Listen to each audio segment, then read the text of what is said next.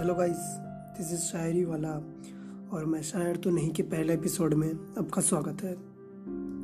कभी कभी लाइफ में ऐसा होता है ना कि आप किसी चीज़ के लिए बहुत मेहनत करो और आपको वो चीज़ नहीं मिलती, बाद में ज़रूर मिलेगी पर अभी नहीं मिलती। तो ऐसा ही कुछ मेरे साथ हुआ था, तो उसी पे मैंने एक शायरी लिखी थी।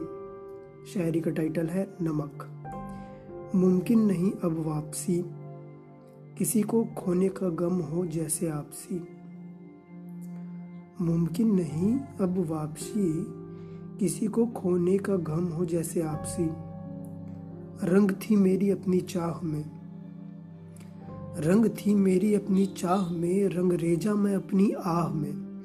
ऐसा होता है ना, दर्द होता है, दर्द को आह बोलते हैं। आगे पढ़ता हूँ। तू इंसान नहीं जिसने की मुझसे नमक हरामी। देखो, इंसान धोखा देकर जाते हैं, तो मेरे साथ जो धोखा हुआ था वो इंसान ने नहीं की थी। इसलिए तू इंसान नहीं जिसने की है नमक हरामी, मेरे नमक का कर्ज है तुझ पे ऐ वक्त शराबी। तो